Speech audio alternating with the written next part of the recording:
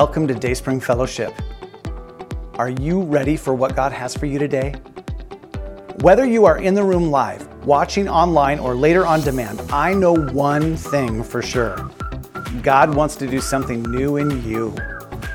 There is nothing more exciting than knowing that God is at work, even if we can't see what He's doing and have to wait a while to find out. He is always good, so our lives are safe and secure in His hands, no matter what that new thing is. I'm Chris Voigt, and I have the immense privilege of leading the team here at Dayspring. It certainly keeps me on my toes because that team expends endless energy helping people grow. If you are visiting Dayspring today, we want you to know that you can come as you. We're just like you, regular people on a journey discovering what God has for us each day, and each day saying yes to becoming like Jesus, one step at a time. Which means that no matter where you are on your spiritual journey, this is a good place to figure out what your yes is today, and tomorrow, and the next day. Slowly becoming like Jesus. We haven't arrived yet, so we can be good company on the journey, even if you aren't sure the Christian life is a journey you want to be on. This is a good place to ask questions as you look for answers. So welcome. You can learn more about us as a church by exploring our website at dsf.church, by checking out our Facebook page, or contacting us by phone or email. If you need help figuring out the next step to making Dayspring your home church, or if you just have questions, let us know. We'll help you find the answers. For today's service, you can find a discussion guide by selecting Watch from the top menu of our website. And now, let's join our service.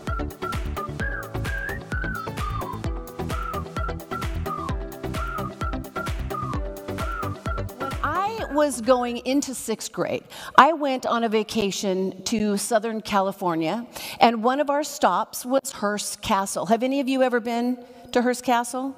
Yeah, it's pretty magnificent. I lived in low-income housing, so it's no surprise that it left an impression on me. So much so that I went back twice as an adult, and honestly, I would go again. It is truly a spectacular residence. Of course, now it's a historical monument like so many extravagant castles and homes are. No one can afford to keep up the maintenance, so they end up being purchased by the government and become tourist attractions. Hearst Castle was built by William Randolph Hearst, who was a billionaire newspaperman who lived from 1863 to 1951. He also served as mayor of New York, governor of New York, and he ran unsuccessfully for president of the United States. Orson Welles' movie Citizen Kane was inspired by the life of William Randolph Hearst. Now, Mr. Hearst invested in a fortune in fine arts and collectibles. And one day, he found a description of some items that he just had to have. He sent out one of his agents to acquire these items, and after several months, the agent reported to Mr. Hearst that he, in fact, already owned them. They were in one of his warehouses where he stored many such items, and Mr. Hearst was searching for riches that he already had. Had he, cataloged his riches, maybe he would have been more aware of what he owned.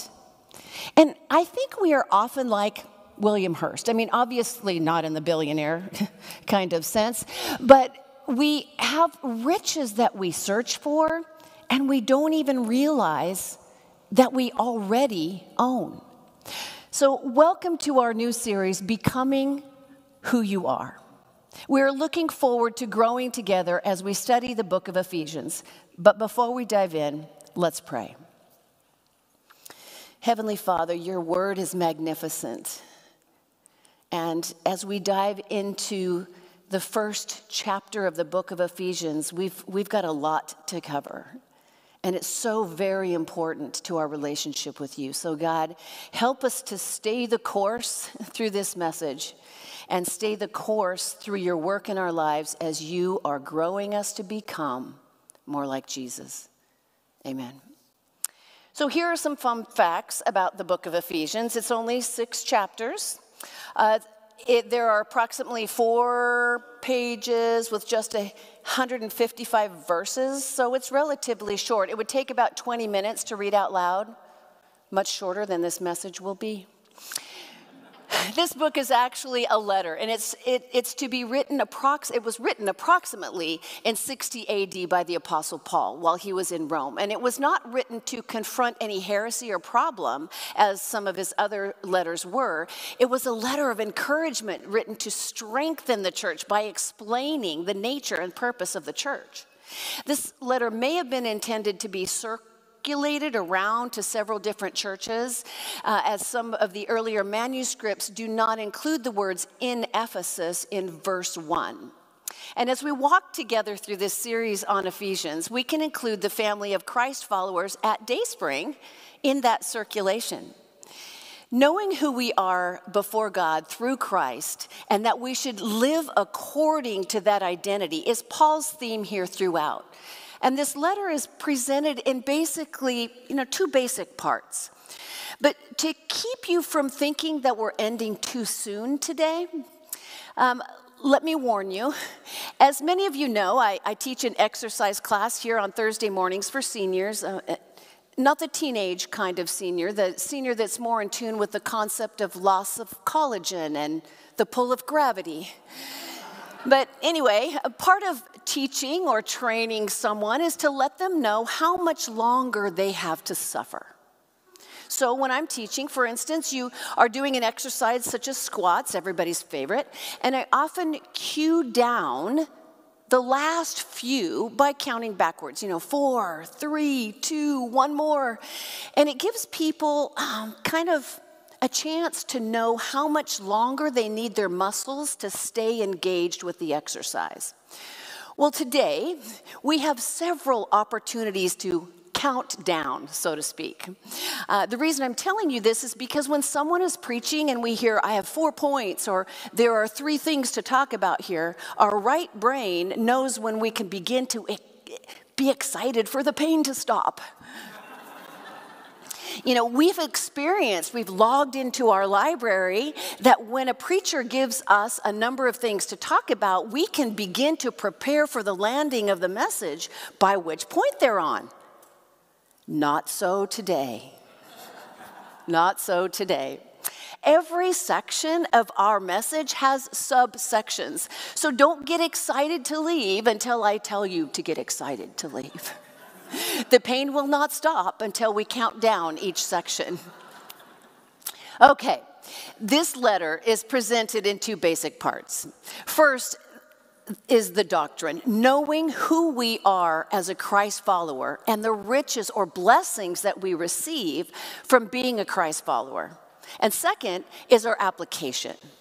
Knowing our responsibility as a faithful Christ follower. Now, Paul uses the term in Christ to describe those who are faithful followers of Jesus. So first, let's look at who we are in Christ and what we possess because we are in Christ. This phrase, in Christ, is found over 90 times in this letter in various forms, depending on the translation that you are using. So once we have trusted Jesus with our total life physically, emotionally, and spiritually, we become Christians, Christ followers, and we possess all we need to become exactly what He intended for us to be.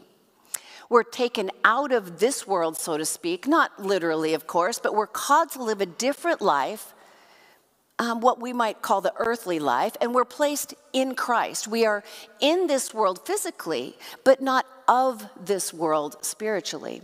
John 17:14 through 16 says it like this, and this is excuse me, God, or Jesus speaking to God here. I have given them your word, and the world hates them because they do not belong to the world. They do not belong to the world, this world, like us, just as I do not belong to the world. I'm not asking you to take them out of the world, but to keep them safe from the evil one. They do not belong to this world any more than I do. Now, you could think of it this way. It's kind of like being a scuba diver. My husband, my daughter, and my son-in-law are all certified scuba divers, and they can exist in an alien environment of water because of their special equipment. They have wet or dry suits to protect them from the cold, a mask to see clearly, an air supply to breathe. So although they are not citizens of the ocean, they can survive there for a time because of their special equipment. And they not only survive underwater, but they thrive and they enjoy what God has created for them to experience. And as followers of Christ, citizens of his kingdom, we live in an alien environment while we wait for our heavenly home. We're not merely existing here on earth. We can thrive here because we too have special equipment. We thrive as we enjoy the experience of deepening our relationship with Jesus and becoming the men and women that God intends us to be. Now, our special equipment is the Holy Spirit who comes to dwell within us the moment we make that decision to follow Jesus Christ. And as if the Holy Spirit isn't enough, we also receive many blessings or riches that Paul calls them, so that as we dive in Ephesians together. Let's do that. Turn your Bibles, whether digital or paper, to chapter 1, and let's do that together. Verses will also be on the screen. Chapter 1, verses 1 through 3. This letter is from Paul, chosen by the will of God to be an apostle of Jesus Christ. I am writing to God's holy people in Ephesus who are faithful followers of Christ Jesus. May God our Father and the Lord Jesus Christ give you grace and peace. All praise to God, the Father of our Lord Jesus Christ, who has blessed us with every spiritual blessing in the heavenly realms because we are united with Christ.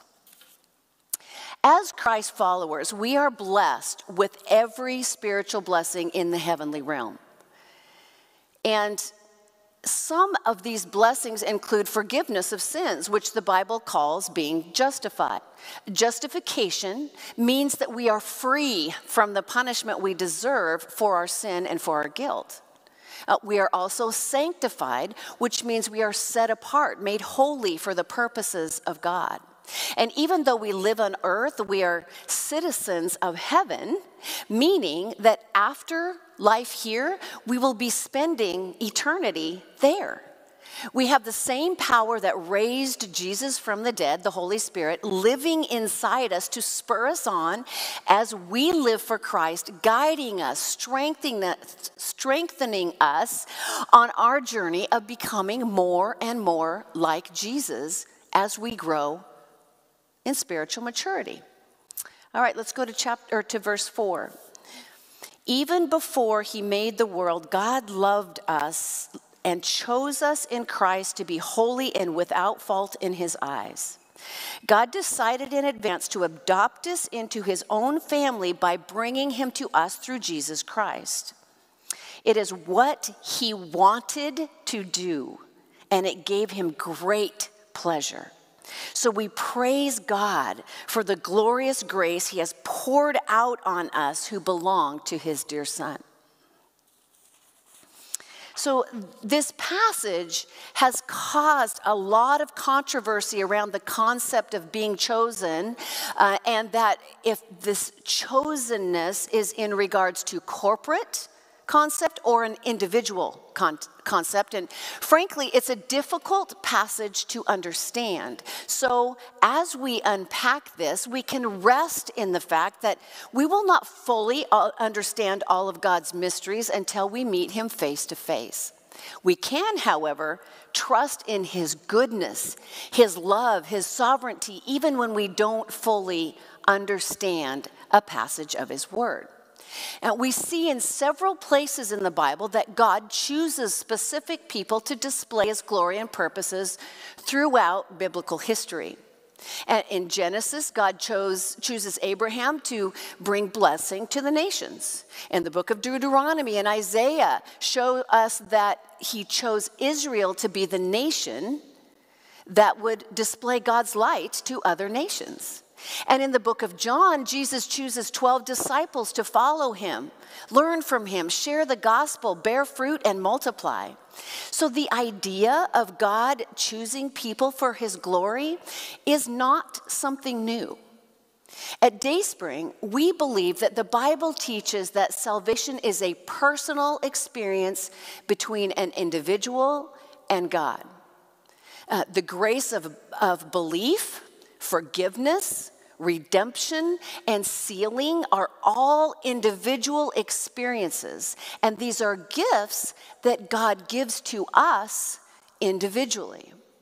And as a collection of individuals who believe in Christ, we, Dayspring Fellowship, is a part of the Big C Church. The Big C Church is the corporate body of believers in every nation, denomination, expression, and faith who genuinely follow Jesus. Now, even so, we must admit that the subject of election, or God's choosing of those who will follow him, holds a great mystery. And instead of getting stuck on the finer points of God's mystery, the concept of election can be approached with a willingness to disagree agreeably with those whose interpretation of this passage differs. God reserves the right to be mysterious, and we can and we must choose to be okay with that. Tony Meredith states it like this in his commentary of Ephesians. He says, "It is difficult for finite creatures with 3-pound brains." That's generous sometimes, I think. For me, anyway. 3-pound brains to comprehend how this doctrine relates to God's love for all people and his impartiality, as well as how it relates to human choices. We should be okay with the mystery, and counting mystery should be a cue to worshiping God. So we must remember that this passage is primarily focused on God's activity in salvation. And we need to look at the mystery through the lenses of the truths that we know about God. God is perfectly loving, eternally sovereign, gloriously gracious, and infinitely wise. And he can do whatever he pleases, and what he does is always consistent with who he is. And we can't separate out the human responsibility of saying yes to Jesus. Our salvation is because God calls us and because we accept the call. Election and faith cannot be separated by anyone other than God. And he has clearly told us in Scripture that it is a both-and approach. He is in ultimate control always, and he gave us free will. Jesus says that all are welcome to come to him. That's the invitation. The decision to accept the invitation is our own choice. And the beauty of it all is that our choosing Jesus pleases God. And that's the bottom line, really. It's about him. Verse 4 tells us that the reason for this mysterious election, God chose us to be holy and blameless in his sight. And this holiness can only come through our relationship with Jesus. Our yes to God's invitation gives us a positional holiness that is only for those in Christ. It is for those who have a relationship with Jesus. And it is mind-boggling that I can stand before God, blameless of all my wrongdoing, because Jesus gives his holy standing before God to me. And now, though, I have the responsibility of living my life in a way that pleases God, pursuing holiness in a practical way as I live out my life on my journey of becoming like Jesus. Let's continue. Verse 7 and 8. He is so rich in kindness and grace that he purchased our freedom with the blood of his Son. and forgave our sins. He has showered his kindness on us along with all wisdom and understanding. We as believers, we've been purchased at a great price. This is called redemption. This redemption has three very distinct meanings in the New Testament. One simply means to go to the market and to buy. When you purchase something, it now belongs to you. Jesus purchased us, and we now belong to him. Nothing can take us away. We'll talk about that in just a few minutes. The second is a deeper meaning, to buy out of the market, and this meaning is a little deeper, meaning not only that it is purchased, but now it's no longer for sale. It's not only purchased, but it's no longer for sale. And the third meaning comes from the Greek language, and it means going away from or to be free from. We can move away from trying to work our way into heaven, and we are free from the bondage of the law. We are free from guilt. We are free to serve out our own free will because Jesus purchased us with a price. And what a price he paid. He paid with his own blood. And remember, because he's fully God and fully man, he felt everything we would feel through such an experience. He felt human pain. He felt humiliation. He felt human suffering, and he felt human death. And it's hard to fathom the crucifixion of Jesus. I mean, he's Son of God. He had the supernatural powers that he could have used to spare himself from it all. But what did he choose? He chose to fully experience death on the cross that he may purchase every one of us and set us free as we get into relationship with him. Now, why did this sacrifice have to be Jesus? I mean, why couldn't it be a perfect dove or ram or goat as it was in the Old Testament? It's because we're God's beloved, his chosen ones. The sacrifice had to be of sufficient quality. It had to be infinitely perfect. It had to be eternally faultless. There wasn't a creature perfect enough to satisfy our sin debt. And God demonstrated his love for us and our worth to him. And the only one who could perfectly pay the price we owed was his son, Jesus. In other words, we are worth so much to God that no sacrifice was worthy enough outside of Jesus Christ. I mean, isn't that amazing? It kind of blows my mind. We have that much value to God. Every single one of us has that much value to God. And along with our purchase comes the forgiveness of sins. The word forgiveness is more complex than it seems at first glance. There are really three parts to the fullness of the word. First, eternal forgiveness, of course. And that's what Paul is speaking of in Ephesians. Every believer is eternally forgiven the moment he or she gives their life to God through Jesus. Our sins past, present, future are forgiven for eternity when we come before God and give our lives to him.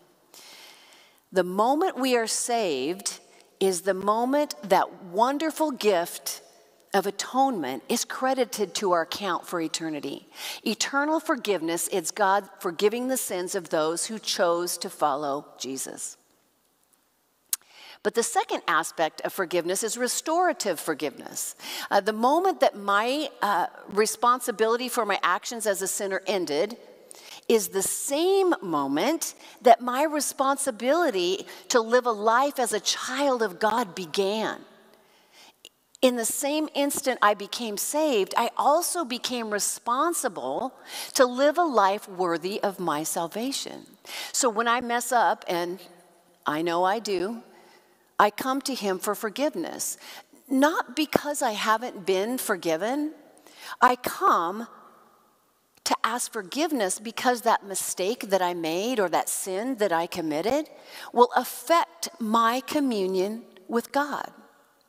My relationship with God will always be secure, eternal, because of God's commitment to me.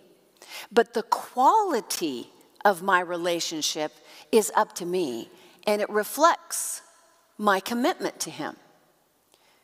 Repentance is about mending my end of the relationship, not about having to ask for eternal forgiveness. I already have that when I have Jesus. In other words, sin on my part does not affect my eternal life, but it does affect my walk with the Lord. It doesn't make Him love me any less, but it does kind of put a wedge between us, and He's unable to use me in the way that He desires. And the third aspect of governmental forgiveness. It has to do with the consequences of sin.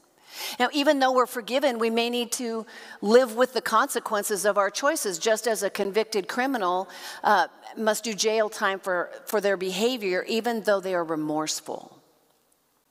A phrase the neighbors often heard me hollering to the girls as they left the house growing up: "Make good choices." I still yell that to them as they're getting in their cars, and they're all adults. But one of my girls has added to that phrase, "Or suffer the consequences." All right, let's pick it up in verse 9. God has now revealed to us His mysterious will regarding Christ, which is to fulfill His own good plan. And this is the plan. At the right time, He will bring everything together under the authority of Christ, everything in heaven and on earth.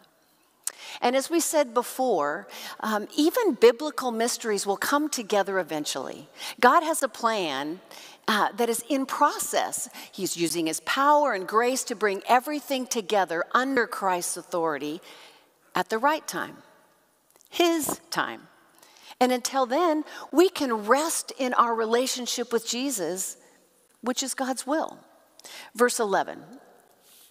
Furthermore, because we are united with Christ, we have received an inheritance from God, for He chose us in advance, and He makes everything work out according to His plan.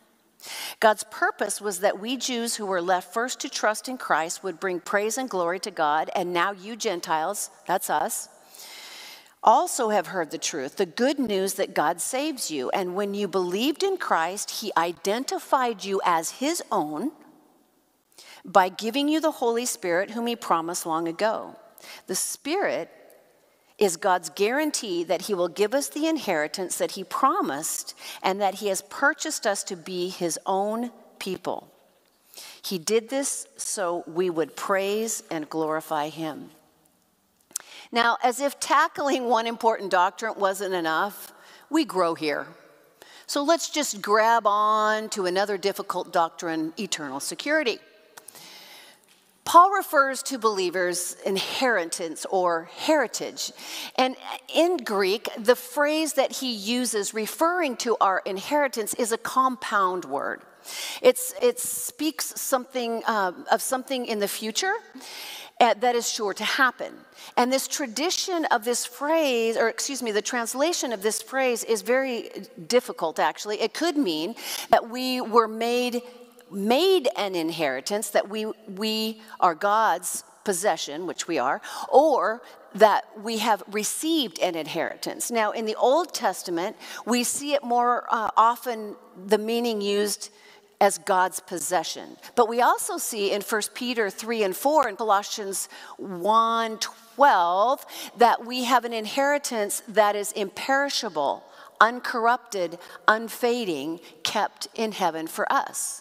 So both are true, actually. We are God's possession, and through our relationship with Jesus, we have received an inheritance of great riches and position in God's family.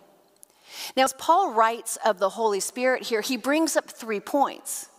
First, the sealing of the Holy Spirit.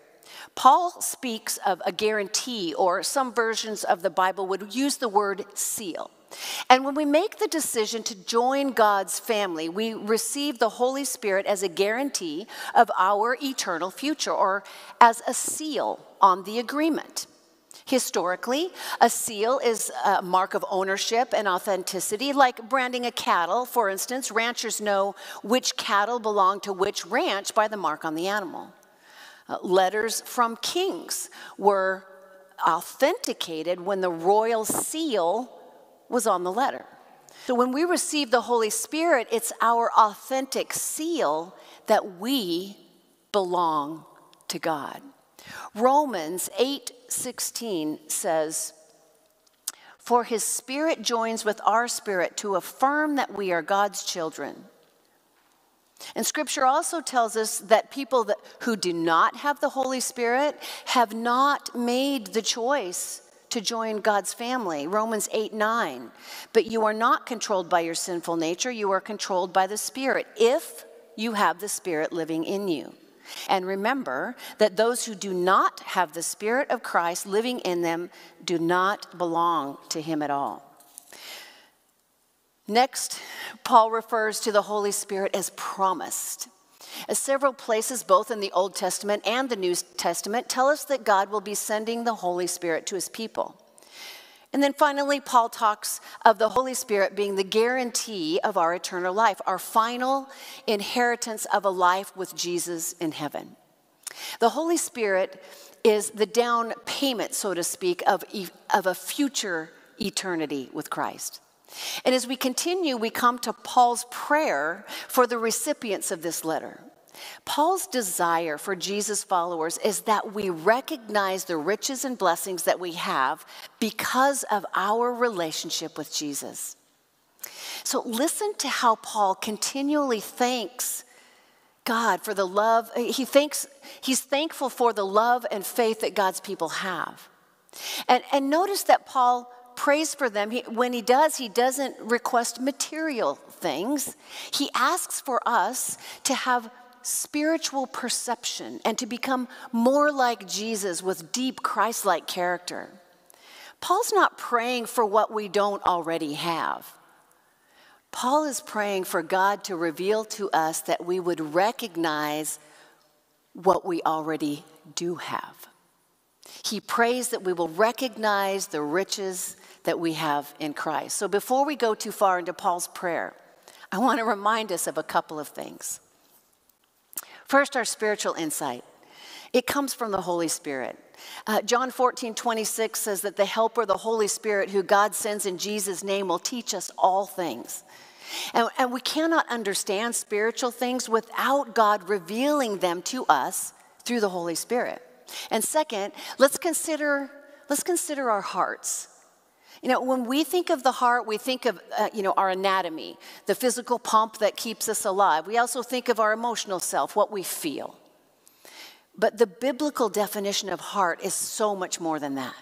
It also encompasses our mind and our will.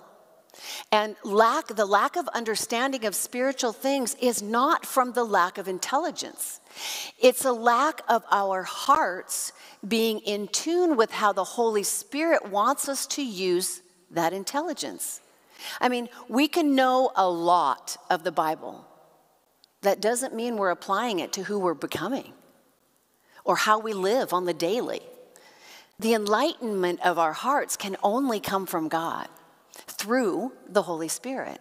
And that is why it is so important to nurture our relationship with Jesus through the Holy Spirit. Okay, Paul's prayer for spiritual wisdom. Let's read it through, then we're going to unpack it. Verse 15, Ephesians chapter 1, verse 15. "Ever since I first heard of your strong faith in the Lord Jesus and your love for God's people everywhere, I have not stopped thanking God for you. I pray for you constantly, asking God, the glorious Father of our Lord Jesus Christ, to give you spiritual wisdom and insight that you might grow in your knowledge of God.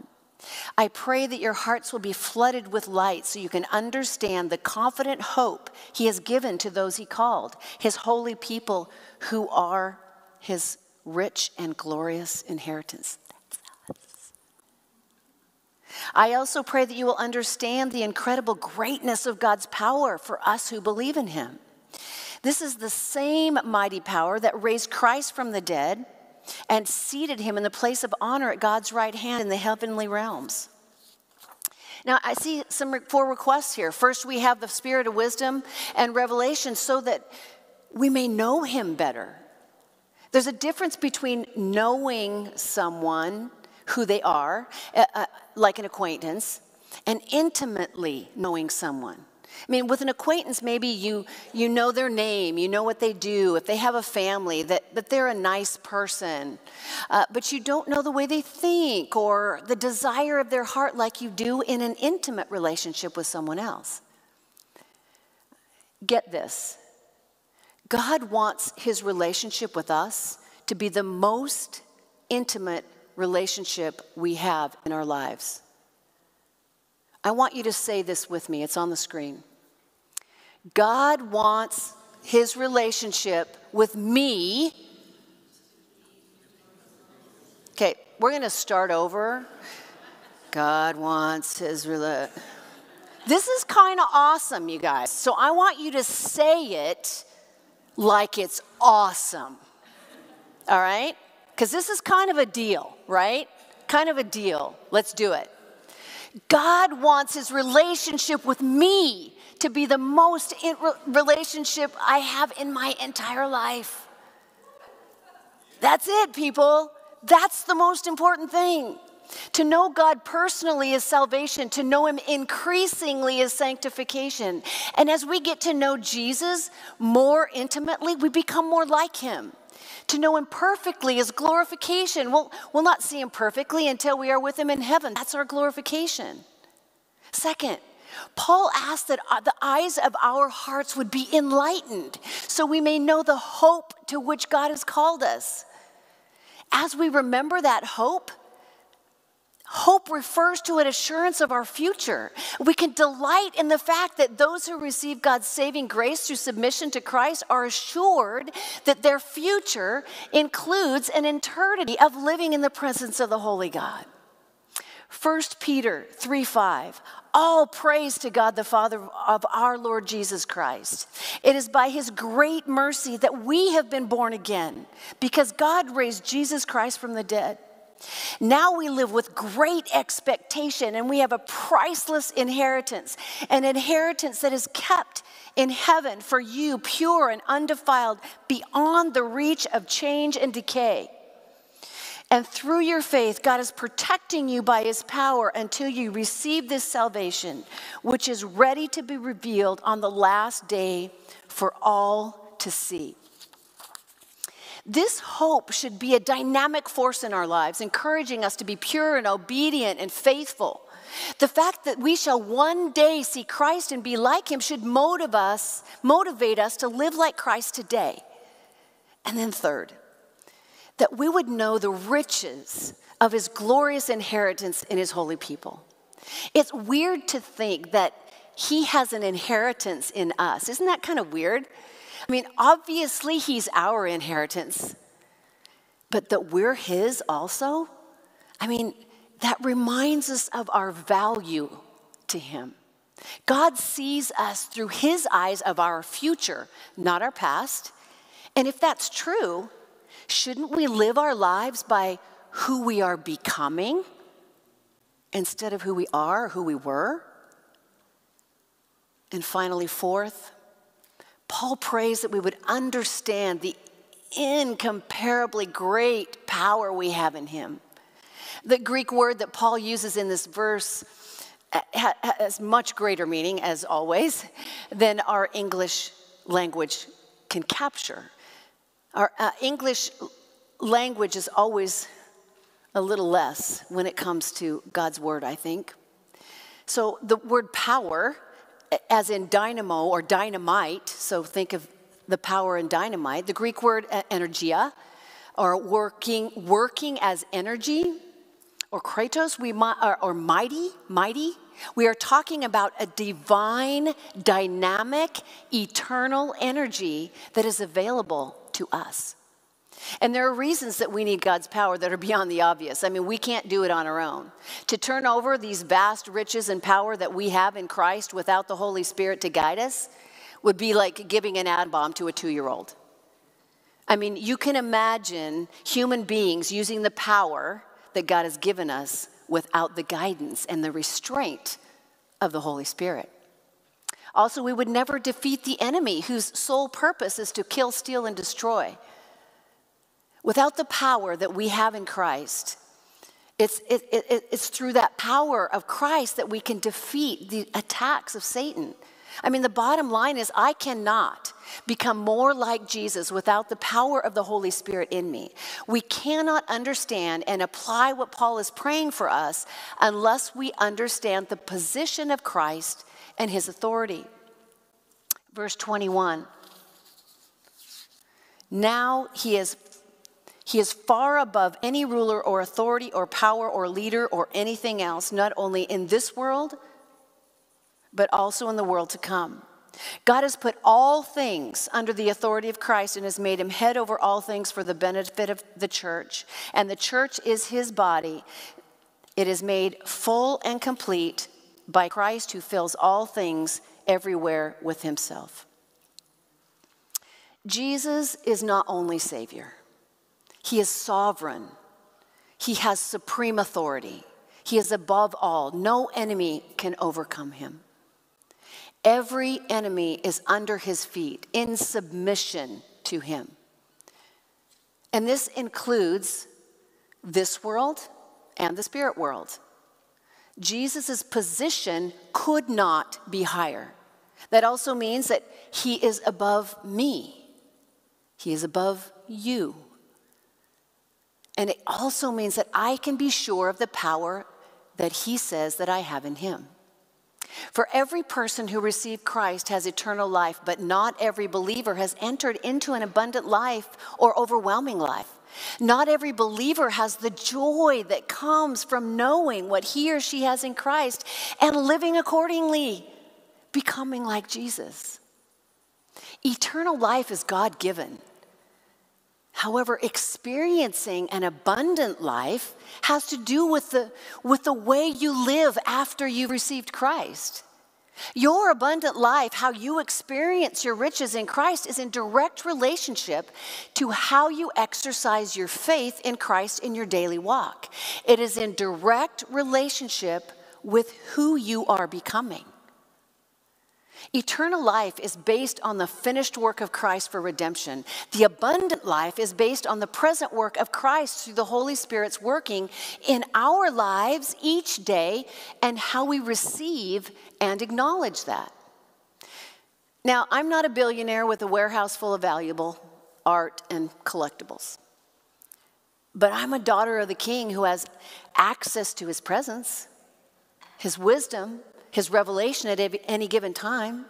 I'm a daughter of the King who can enlighten my heart to a true hope. I'm a daughter of the King who's above all. I have riches beyond measure. And if you are a son or a daughter of the King, so do you. So, are you going to continue to live your life as routine? You get up, you go to work, you come home, you take care of the house, the kids, the pets, whatever, and go to bed, get up the next morning and do it all again?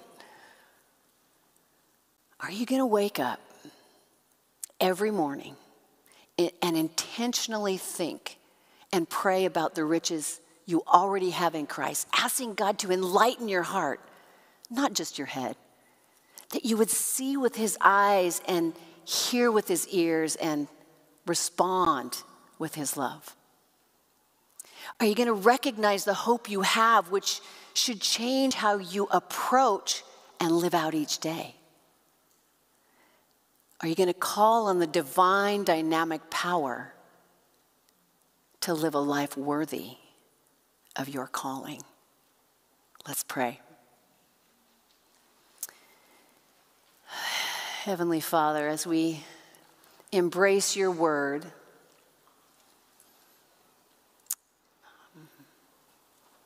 set a fire in us, in our hearts, in our minds.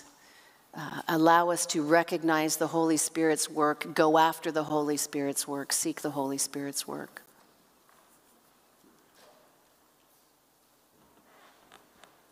We are so thankful for the riches that we so often take for granted. God, help us to recognize them each morning and each evening before we go to sleep, that we may be drawn closer to you. Lord, have your will and your way in us. And all the people said, amen.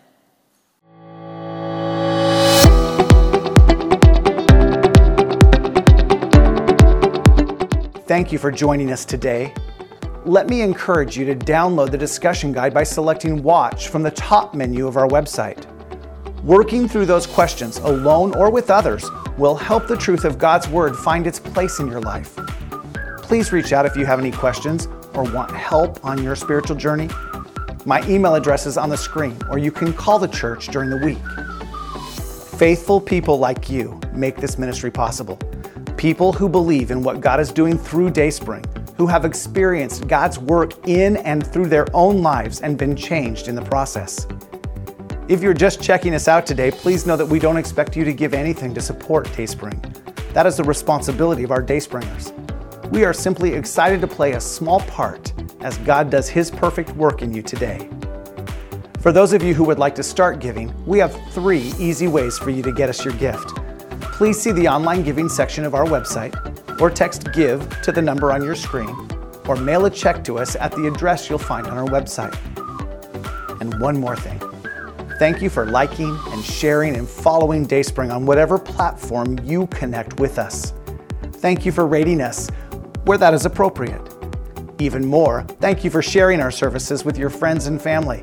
God uses you to plant seeds in other people's lives, so keep sowing. And if this service was a blessing to you, it'll probably be a blessing to someone else too. Until we meet again, may you experience great joy in the presence of Jesus.